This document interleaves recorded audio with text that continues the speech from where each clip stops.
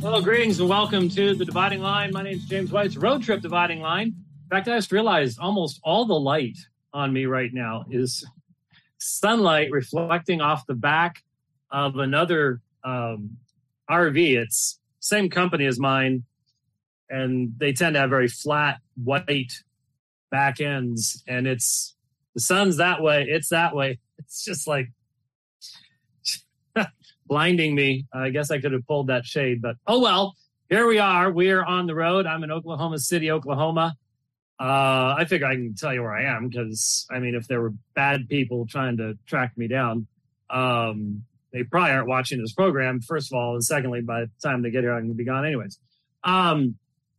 It's funny. I'm getting to know all of the KOAs along the 40 and the 10 and a few others that are not KOAs, but KOA works, it's always the same. And I like same. Same is nice. And when you're traveling, you don't get a lot of same. So I'll take what I can do. We were going to try out a satellite connection today, and it does work, but it has latency issues. You can get really super high speeds, but for continuous broadcasting or on our side, we'll have to keep tweaking that and seeing how that works. Besides that, literally 10 feet through this window is a 5G Wi-Fi tower. So I'm getting irradiated here. I'll probably be dead by the end of the show. But it's right there. So it's like, might as well use that. So here we are on our way to G3 in Washington, D.C., and looking forward to seeing everybody there to talk about the Bible. And I am preparing for the debate the next week with Dr. Peter Van Cleek Jr. on the subject of, the Van Cleeks Senior and Junior have interesting views. And I've been listening to their books. I will have read 4 of their books by the time probably by the time I get to G3, I would assume. There's a lot of similarities between their position and Jeff Riddle and some others, but differences as well. And it'll be an interesting debate. I listened to a smaller book that Van Cleek Jr. did. It's just basically a long... The only thing I can compare it to, I'll be honest with you, is to Itzhak el-Haq. No, we did not have I did not choke, and we did not have an internet hiccup.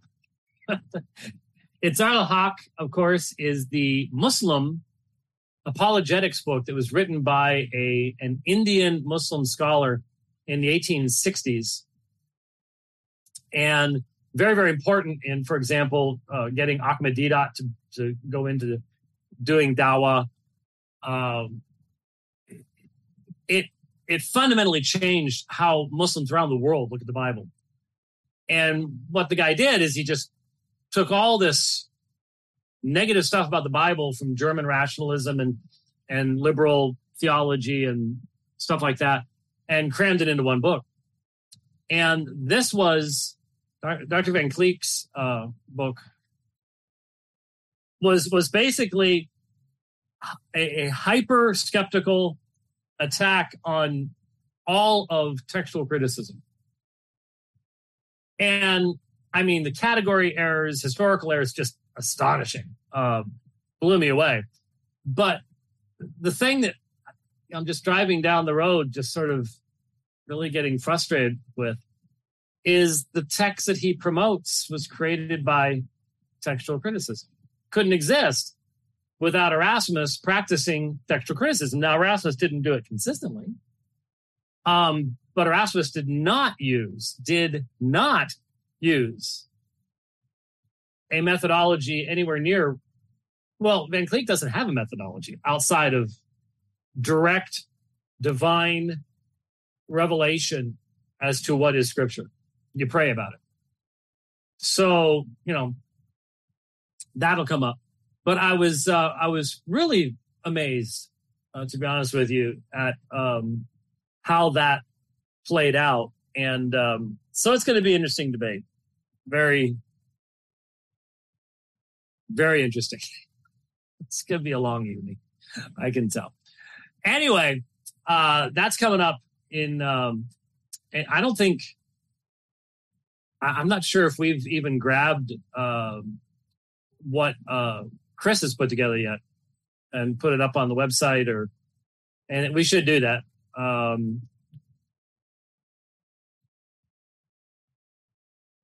Yes, we should. So professional here.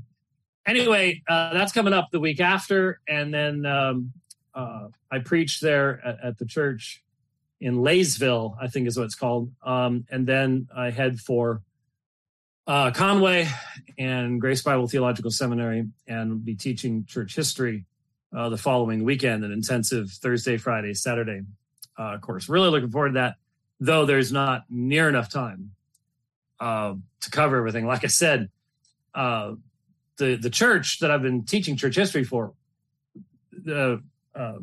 remember last week, I believe, Tobias Riemenschneider.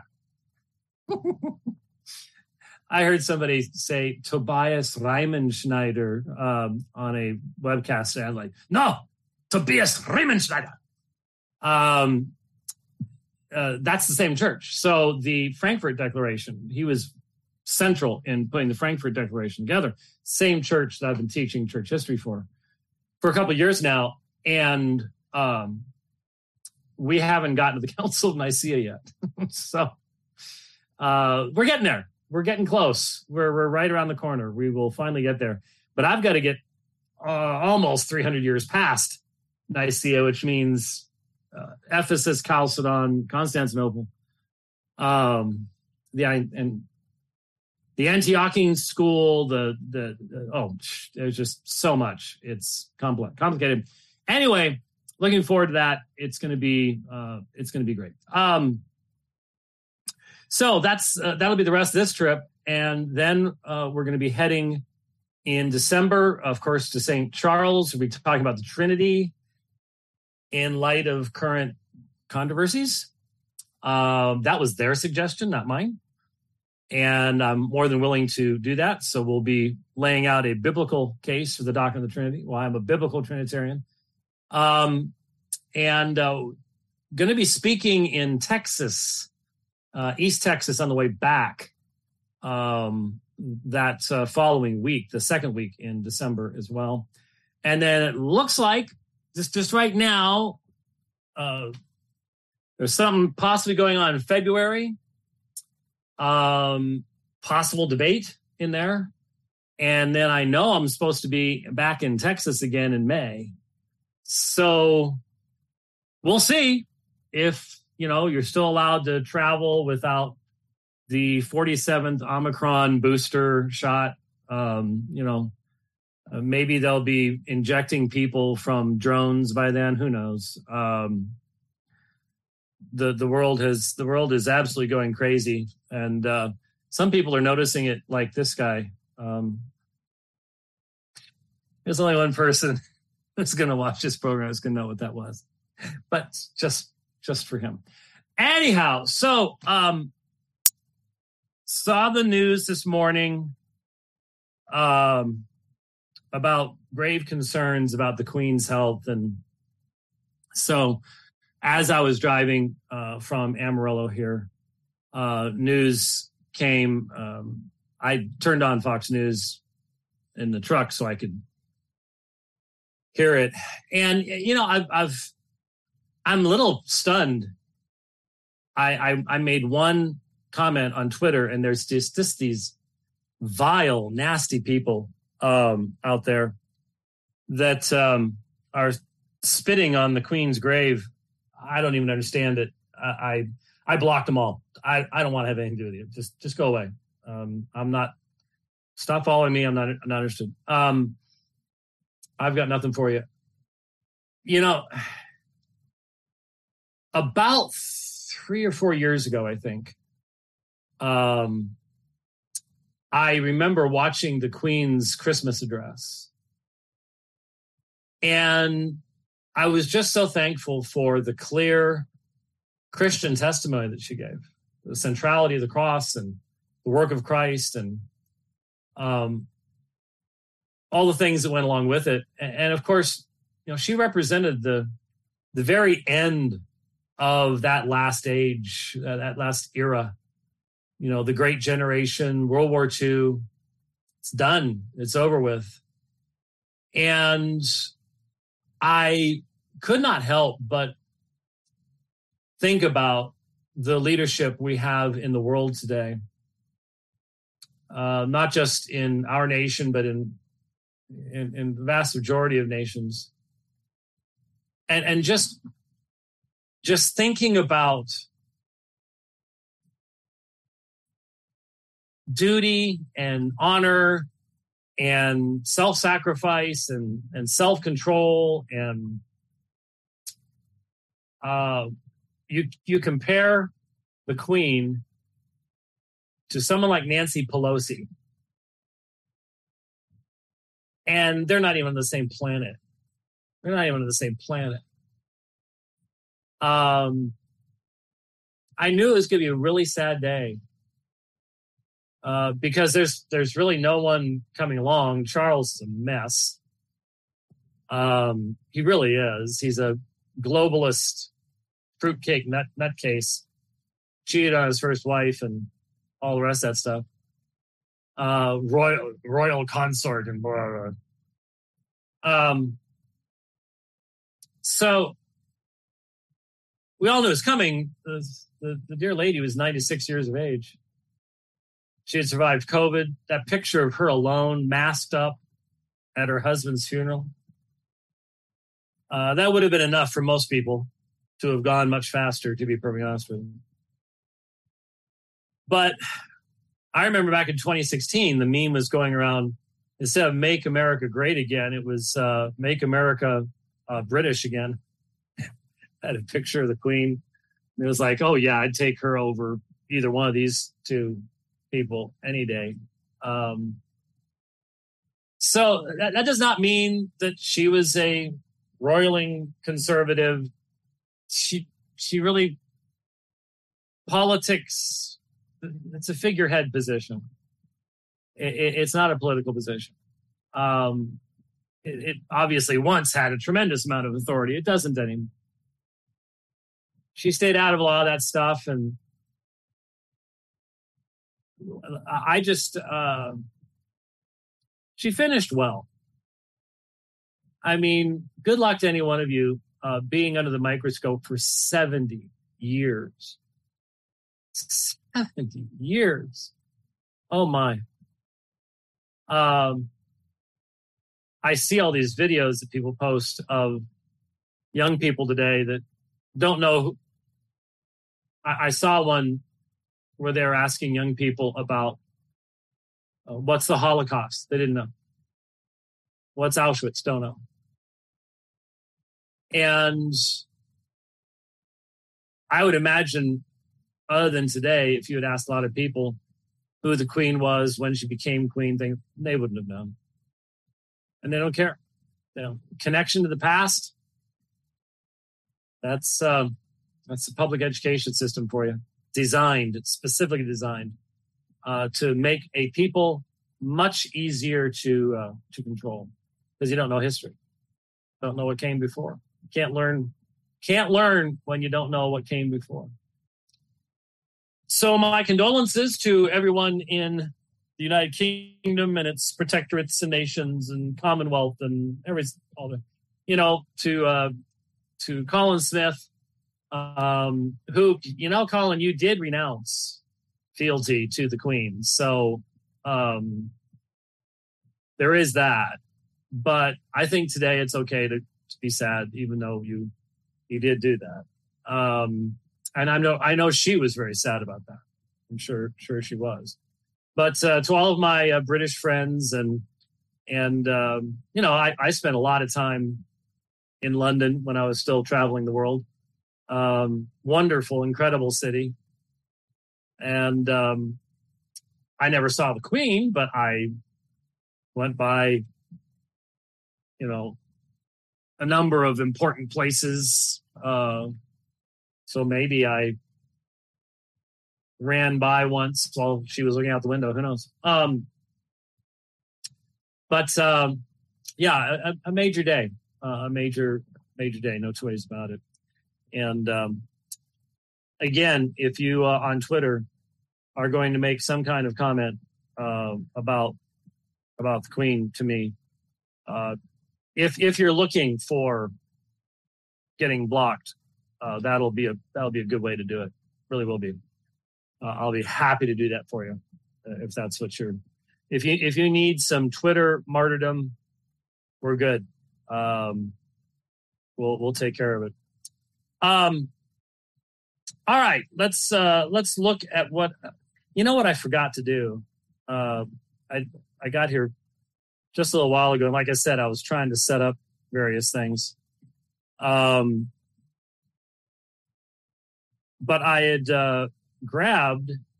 Well, I really can't. It probably wouldn't look all that good. I am very thankful that I had the opportunity. My daughter was due on September 2nd,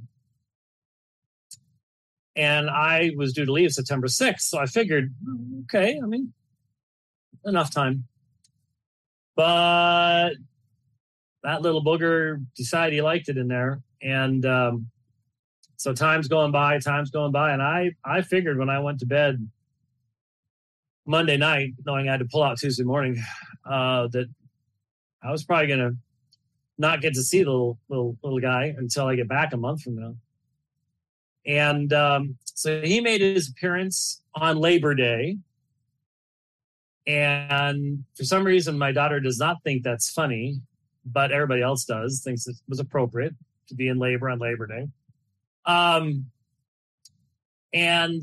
just under 8 pounds, 20 inches long, Ransom Vance is his name.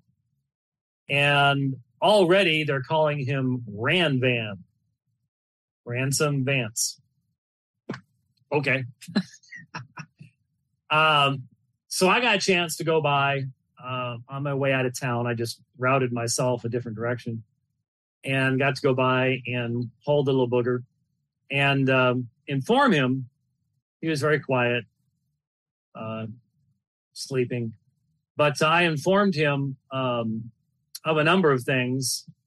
But first I informed him of was that he was going to have 4 mommies because he has 3 older sisters, all of whom are more than 6 years older than he is. One is 12 years older than he is. So they're, Now, he does have one older brother to sort of help. But 3 older sisters, that much older than you. Yeah. It's going to be a challenge for that little booger. And but it was great to hold my 5th grandchild. And I sent a picture to Jeff Neal, co-author of the Same-Sex Controversy. We were chatting about other things. And, I had contacted him because a professor that he and I had both had at Grand Canyon College back in the day, Dr. Clark Youngblood, had gone to be with the Lord basically during my sermon on Sunday evening. And we had known he was going to have major heart surgery, and it was dangerous, and he did not survive. And so I was letting him know. And so we were exchanging pictures. He sent me pictures of his grandkids. I sent him pictures of my grandkids. And then it's like, dude, we are really getting old, aren't we? I don't know if I've told this story, but I look back on it now, I'm somewhat embarrassed, but he worked at Berean Christian Bookstore. There was a Berean Christian Bookstore right next to Grand Canyon College. And when I was building my library, I can't believe I did this. But I marched in there with the CBD flyer, the CBD catalog. I think they still send it out.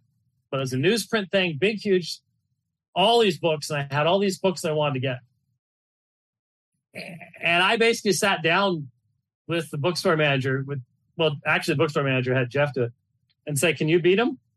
That's not fair. I'm embarrassed I did that now, but I did it. That was what started my library long, long ago. There was no such thing as Kindle back then. And that means your library looked a whole lot better than it does now. And, Jeff and I knew each other when we were at Grand Canyon together. And he was a year ahead of me. And then for some reason, he didn't start seminary at Fuller until a year after me. So I was a year ahead of him at Fuller. And so we went through a lot of stuff together. He took Hebrew after I took Hebrew, and oh, the memories. So we've known each other since we were both fairly young. And to now be exchanging pictures of our grandkids and stuff like that, it's good to have friends you've had for a long time. Because one thing I've learned is you can think you've got friends, but it's the ones who stick with you that really are your friends. And you don't have many of them. You don't have many of them. And so you better appreciate them while you've got them. Appreciate them while you've got them. So Little Ransom is now here, and I'm going to have the real privilege, and I do consider it very much a privilege. Not sure why his wire is attacking me today, but things bounce around in this poor little thing. Can you imagine what it's like to experience like 20 earthquakes per day? That's what this thing has to do. I am going to have the privilege when I get home of baptizing one of my grandkids. I've already baptized two of them upon profession of faith. And so there will be another baptism to perform when I get home, and I'm very much looking forward to that. And that is, of course, a great privilege. By the way, I have continued, it made sense to continue the baptism series at Apologia Church. We covered 1 Corinthians 7:14 and Mark chapter 10, suffer the little children to come unto me. We did those texts on Sunday night. If you've been following the baptism series, if that's of any assistance to you, then that is available up there as well. So hopefully you can take a look at that. Let me just mention, just on a real practical level, hopefully a benefit to especially you younger people who are seeking to prepare yourself apologetically, be prepared to give an answer for the faith, whether that be to people who are part of false religions or simply to the wildly and angrily secular world that is all around us now. There are certain texts of Scripture that when you memorize them, you can utilize them in many different contexts.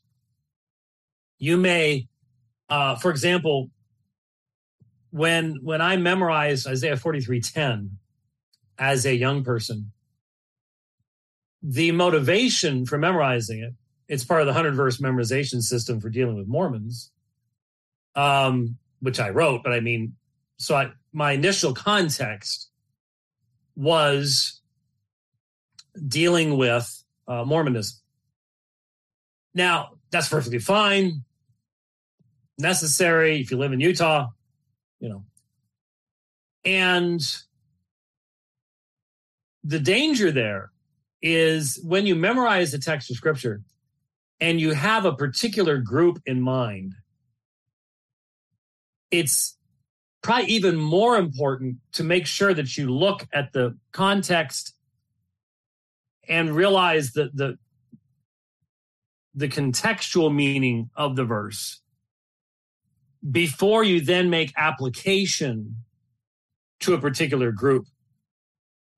So if you do go back and look at my 100-verse memorization system for dealing with Mormons, you will see that my goal there was in providing those verses to let you know what the context and meaning of each one of those verses was, so you'd start there and then make application. The danger is when you memorize verses within a particular context dealing with a particular group, but you don't really understand what the verse is saying as a whole.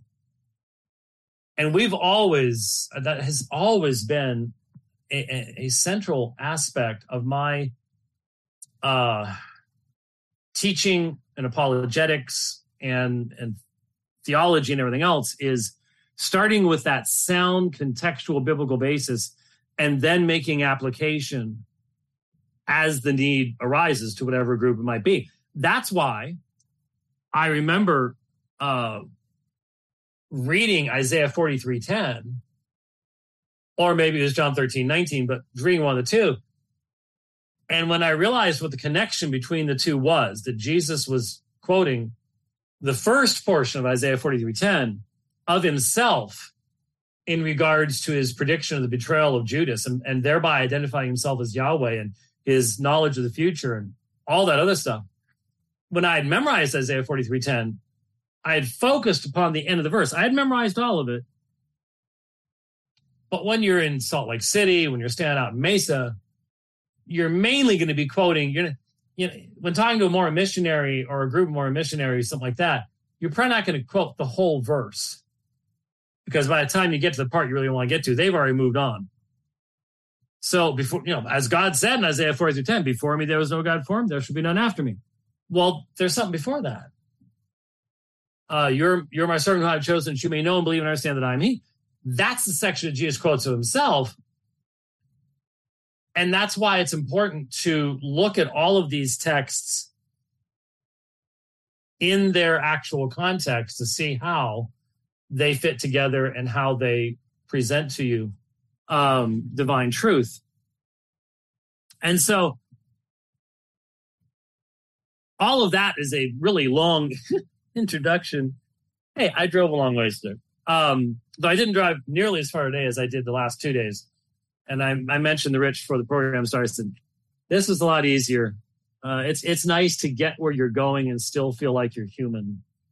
And most of the rest of the legs are about this length. I don't know why I did it the other way. I could have left a day early, but if I had left a day earlier, I wouldn't have seen Ransom. So there you go. It all works out in God's sovereignty. All of that to say that there is a verse that I would highly recommend that you have memorized for many reasons. And you're familiar with it. We've talked about it recently, but it's Colossians 2:9. But there's a context, obviously, of Colossians 2:9. And everybody knows Colossians 2:8 as well. See to it that no one takes you captive through philosophy and empty deception, according to the tradition of men, according to the elementary principles of the world, and not according to Christ. For in him all the fullness of deity dwells bodily, and in him you have been filled, who is the head over all rule and authority, in whom you are also circumcised, the circumcision made without hands, in the removal of the body of the flesh, and the circumcision of Christ, etc., etc.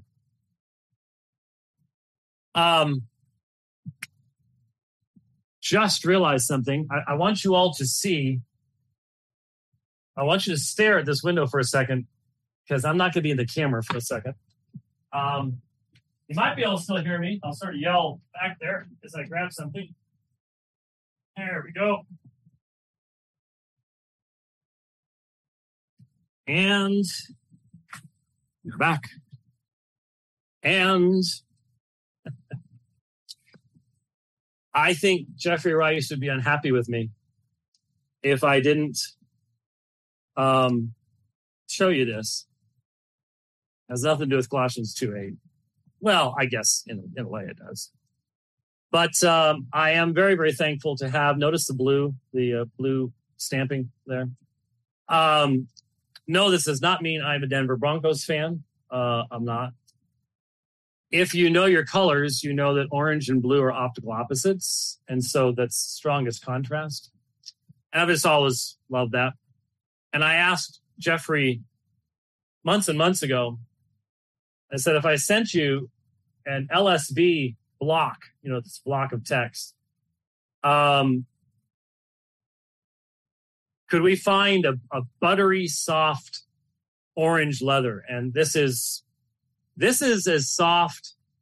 Yeah, it is as soft as my mom's red King James was. I still have that one too. And so this arrived last week. So this is what I preached from on Sunday. And oh yeah, smells wonderful. As normal, you see the number of ribbons that Jeffrey always does. And you may be wondering what it says. People were asking on Facebook when I posted pictures. Bebearan logon is from Peter, the more sure word, or the established word, or the certain word, the grounded word is what's on the front with the Chi-Rho and the Alpha and Omega around the Chi-Rho, Chi-Rho being the first two letters of the term Christ. And on the spine, you have his post tenebris lux logo. Oops, sorry. And it says, Die auton basel euin. It is necessary that he reign, from 1 Corinthians chapter 15. That he reign until his enemies have made a footstool under his feet. So, once again, post tenebris lux comes through. Jeffrey Rice, beautiful job. I have my Nession 28th over there. I think I still have I forgot to take out my NASB 77. There's no reason for me to drag that along with, I've got this here. But I have a number of my PTL rebinds with me. And so very thankful for Jeffrey's skill and craftsmanship in putting these together. And so I'll be preaching from that when I'll have that with me on the desk in the debate and all the rest of that fun stuff. I may not bring it into Washington, D.C. because I've just seen too many videos about what goes on in all of these cities these days. It is amazing. All right. Sorry for that. It crossed the mind. And when you're my age, you act because you're going to forget it anyways. And I would have left it over there. Colossians 2:9.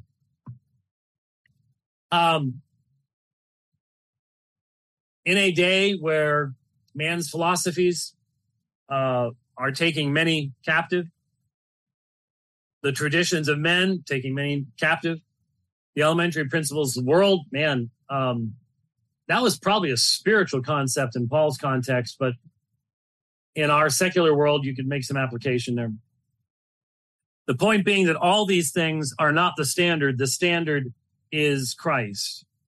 And the only way for Christ to be the standard is if he's something more than just simply an ancient religious teacher, which is what the vast majority of people in our society think he was. That's all they know. The day when you could actually assume some level of knowledge on the part of people in our society about Christian theology concerning Christ is long past us. And so when Paul says, don't be taken captive by these ways, rather than according to Christ. So all these things are not according to Christ. So Christ is the standard. All of man's philosophy, all of his traditions, all the elementary principles, they all are subject to the higher standard, which is Christ.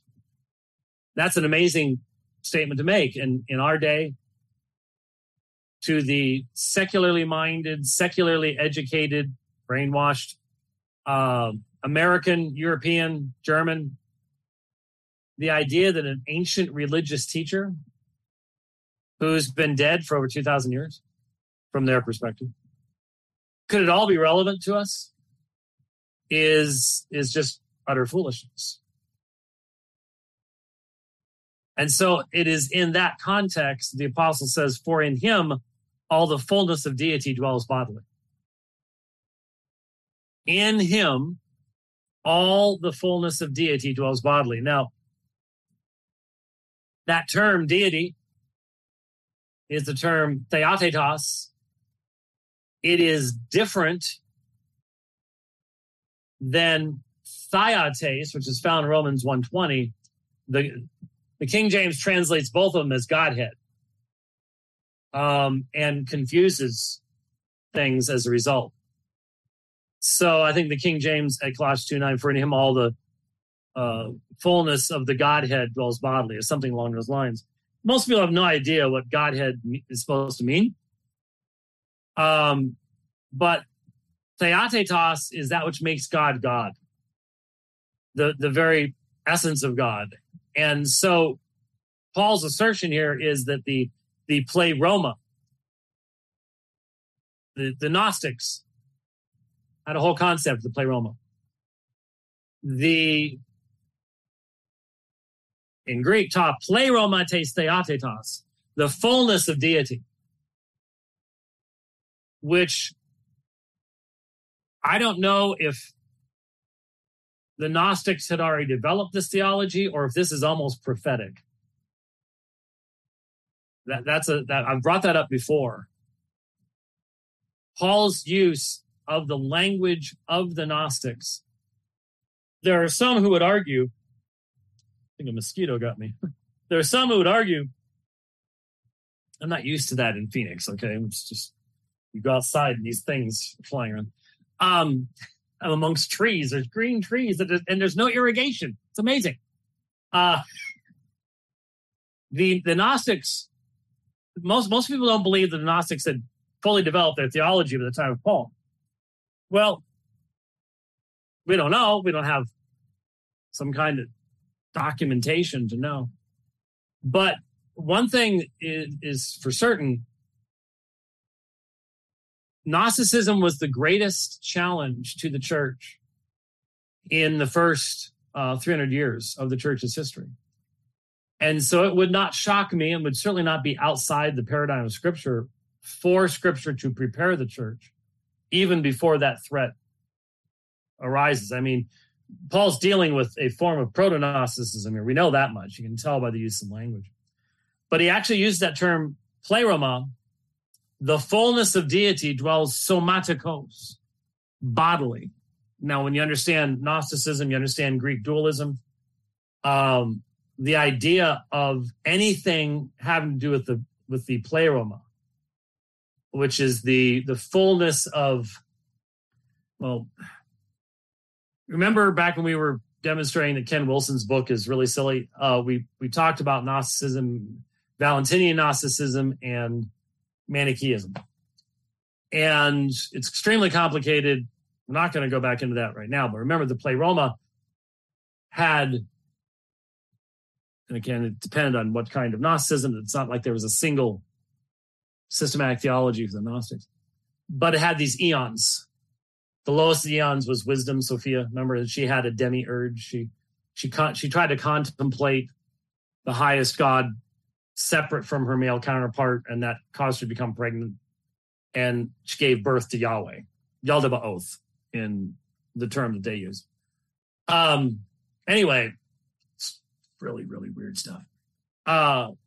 That's what the pleroma is in Gnostic language, and here it's being used by Paul, saying that in Christ all the fullness of deity dwells in bodily form. And if the emphasis in somatikos is bodily form, then that is like slapping a Gnostic right across the face. Last thing they could ever believe. Because it seems like they were making room for Jesus. Gnosticism did that as it would roll along, it would make room for the various deities that it encountered. Because it really wasn't making a claim about objective truth. And if that's what they're doing with Jesus, then Paul's saying, you can't do that. He is the fullness of deity in bodily form. So when you memorize this, first of all, just on a practical level, Jehovah's Witnesses, this is not one of the primary verses that they are accustomed to dealing with. I've heard they're starting to go door to door again. They must have just been dying during COVID. Because the vast majority of their growth has always been from their door-to-door encounters, running into people that are hurting at that point. They've had a falling out with their church. Man, I ran into so many situations like that in years past. So when they stopped going door to door, sending letters to people, that their numbers must have just crashed badly. Anyway, Jehovah's Witnesses don't spend, they're used to hearing John 1:1. They're used to hearing John 10:30. They got memorized responses to all of them. This is not one of them they're used to hearing. And so when you can explain the text in its context, so you're not just going, well, this is just all about you. No, here's what it actually says positively. And say to a Jehovah's Witness, how could Paul say that all the fullness of deity dwells in Christ, that makes him the standard of all things, when you believe that Jesus is Michael the Archangel, a created being? This is also relevant to Mormonism. Mormonism's polytheistic system cannot deal with the exalted status of Christ. But now today, when dealing with the religion of secularism, and if you haven't caught how very religious the secular system is, sacraments and religious terminology and religious activity, and they are very, very religious. When you think on the authority systems within secularism, you can see how this is directly relevant again. So many times I find myself in conversation with those of the world now, and they're asking, why should I care about what this Jesus guy you're telling me about said? And I like to just go, well, because he left behind an empty grave. And he's the only person it ever has. He predicted it. Then he rose from the dead. And he ascended into the presence of the Father. And he's going to come to judge living and the dead. That sort of gives him the authority to say, yeah, God created man, male, and female. And that trumps your Yale-trained gender studies PhD by a long shot. And so we need to have an answer to the secularist who asks, why do you put such authority in the words of Christ? And I think Colossians 2:9, just if you're prepared to deal with Jehovah's Witnesses and Mormons and secularists, and it's a nice short verse. It just flows off the tongue. Hati enauto katoikai panta pairomates theatetas somatikos. And I don't suggest you memorize it in Greek unless you can read Greek. But it rolls pretty well in either language and whatever translation you use in the assertion of the supremacy of Christ. So grab that one, memorize that one. There are lots of them. The 100-verse memorization system. And was there one for Jehovah's Witnesses too? I think there was. And I think if you put 100 verse into the search engine at aomin.org, it'll pull up whatever is up there and whatever is available to you. Okay. Looking at the clock, looking at the various subjects here. Yeah, I'm not going to get this done, but I want to before it gets people forget it. Remember the 1946 movie? I don't know why it's not out yet. That sort of tells me they're having problems fundraising. That's fine with me. But we've warned you for a couple of years now about the 1946 movie. We've done numerous programs. We've in the big studio used the big board to walk through the meaning of arsenokoites and not only in Leviticus, but then look at Romans 1 and walk through 1 Timothy 1:10 and 1 Corinthians 6:9-11 and the consistent testimony of Scripture regarding homosexuality and God's intention for mankind and things like that. And so when quote-unquote scholars comment on this stuff who are fundamentally compromised, they don't believe Scripture is consistent with itself. They don't believe it's a consistent divine revelation.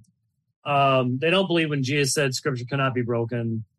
They're embarrassed by Paul's interpretation of Old Testament passages,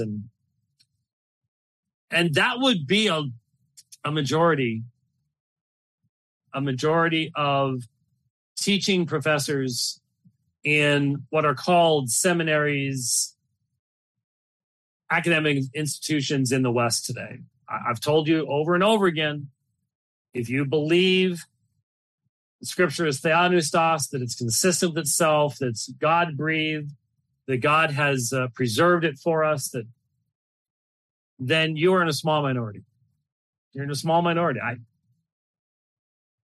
People tend to be converted in churches that believe stuff like that because they're actively involved in preaching the gospel and doing things like that. And so they just assume all Christians that's a common belief. But you need to recognize you're in the minority if you believe those things. And that explains the lesbian Native American woman priest in the liberal church in the rainbow-colored stole giving the supper of Skittles and 7-Up,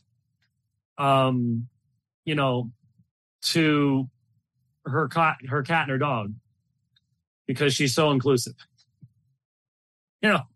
That's sort of explains where that came from.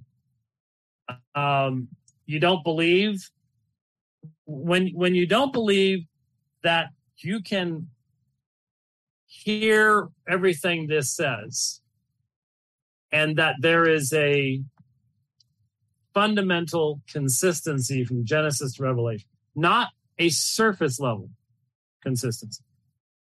It takes work. There are themes to be seen. There's that, as Peter put it, men can twist the Scriptures to their own destruction. If it was just a simplistic little pamphlet with 3 little rules, you couldn't twist it to your own destruction. But you can twist this to your own destruction because God wants it to function in such a way that it is a light to our path. And not just ours, but to all believers down through the ages, which may well include many, many, many, many believers in the future. And so an article popped up. Let me see. Did it last edited September 4th? So this was 4 days ago. Walter Brueggemann, How to Read the Bible on Homosexuality. And, of course, all the pro-homosexual sources were tweeting and retweeting. And as soon as I saw it, I'm just like, I know what that's going to say, because there's nothing new. There's really nothing new under the sun. I have read so many books from quote unquote progressives, leftist, non-Bible believing people since 2001, when Jeff and I were working on that book on same-sex controversy. And I've kept up with stuff. I've read literally dozens of books. A new one will come out. Oh, it looks like they got a new twist. Better take a look at it. It wasn't really a new twist. It was just they took an old argument, stuck it in the microwave, and spray painted it, made it look a little nicer. But I knew what Brueggemann was going to be saying. Brueggemann is a progressivist. He does not believe in the consistency of Scripture. And in fact, in the article that everyone was promoting that he wrote, that's the fundamental issue. The fundamental essence, he admits, Leviticus, pretty clear. He skips Sodom and Gomorrah.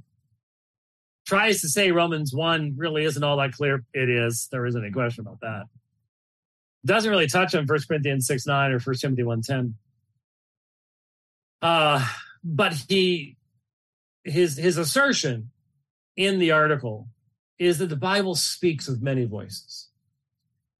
And so what we need to do is, he says in the article, there is no way to put together those texts with these texts, where he takes these other texts, interprets them, again, outside of any consistency.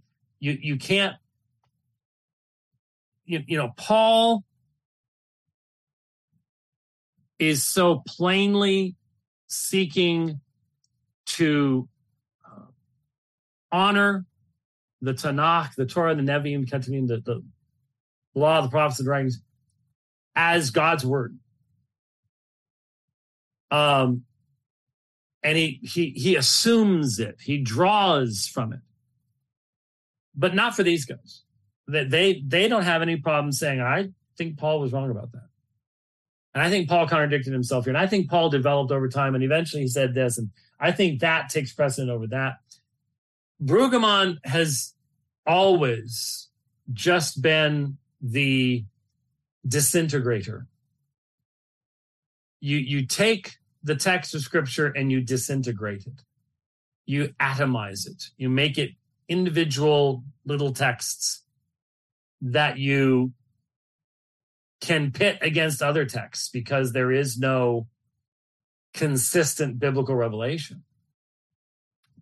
Brueggemann's commentary, I think, on Genesis. This broke after I left, and so I didn't get a chance to go to my office and scan you know what I need to have? Why haven't I thought about this? I took a picture of my church history section from my library before I left on this trip, because I'm teaching church history. It wouldn't take long. I should take high quality digital video of all my print library and just have it on my computer, my phone, because then you can zzz, and you go, oh, that's right. Because some things I don't know where they are, but my commentary section's well organized anyways. And I know what color the book was. You know how this works. I know what color it is, where it is on the shelf. And I'm pretty sure it was on Genesis. This was in my Pentateuch class in seminary. And my professor was a PCUSA minister. They weren't nearly as liberal then as they are now, but they were liberal. And he was a great teacher. He really was a great teacher. Way to my left, but I learned a lot from him. I learned how to take the good and get rid of the bad. But he assigned, we had to write reviews of these 5 commentaries on the 5 books of Moses. And that was where it was Gerhard von Rod's commentary on Deuteronomy was in that class. And that's the one where the only positive comment, that was an ugly mustard yellow colored one. The only positive comment that I had was that the binding was very nice. You had to give your positives, your negatives, and interact with it. And the only positive I could come up with was the binding was very nice. I got a 98 on the review. Back then, as long as, the professor could tell, I read the book and I interacted with the book. And so there you go. I don't think you get away with that anymore. But who knows? There might still be some there that would allow that. But I'm pretty sure Brueggemann's commentary on Genesis is what I had to read for that class. And it was just maddening. It was just maddening. There is a fundamental, absolutely fundamental, basic starting point difference that you must understand. It's the only, I just feel for Christians who would read this and they I don't get it. What's he saying? Because he's setting the Bible, and here. Other texts might be cited as well, but these are typical and representative. As often happens in Scripture, we are left with texts in deep tension, if not in contradiction with each other. The work of reading the Bible responsibly is the process of adjudicating these texts that will not be fit together. So big points that he makes. All interpretation filters the text through the interpreter's life. So there is no objective truth that is communicated.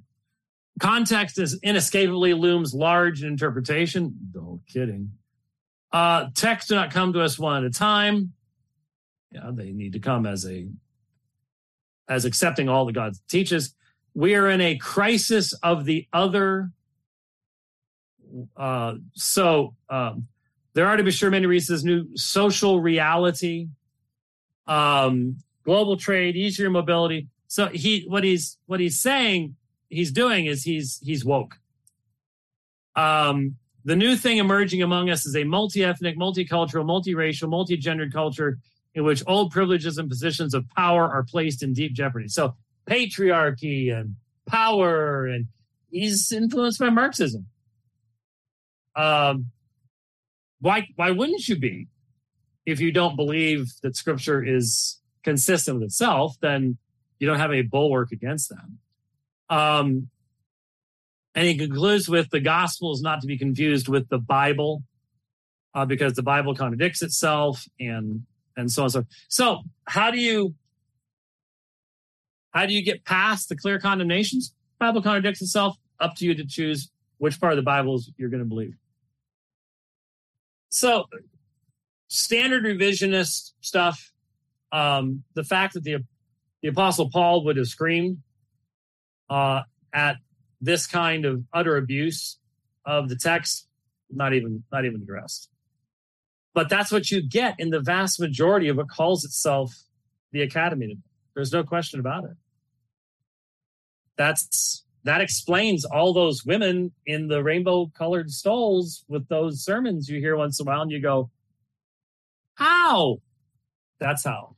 That's what they've been taught. That's what they've been taught. It's a mess. So if you saw that, as soon as I saw Walter Brueggemann, I knew where that was going, and you should be aware of that as well. So, all right.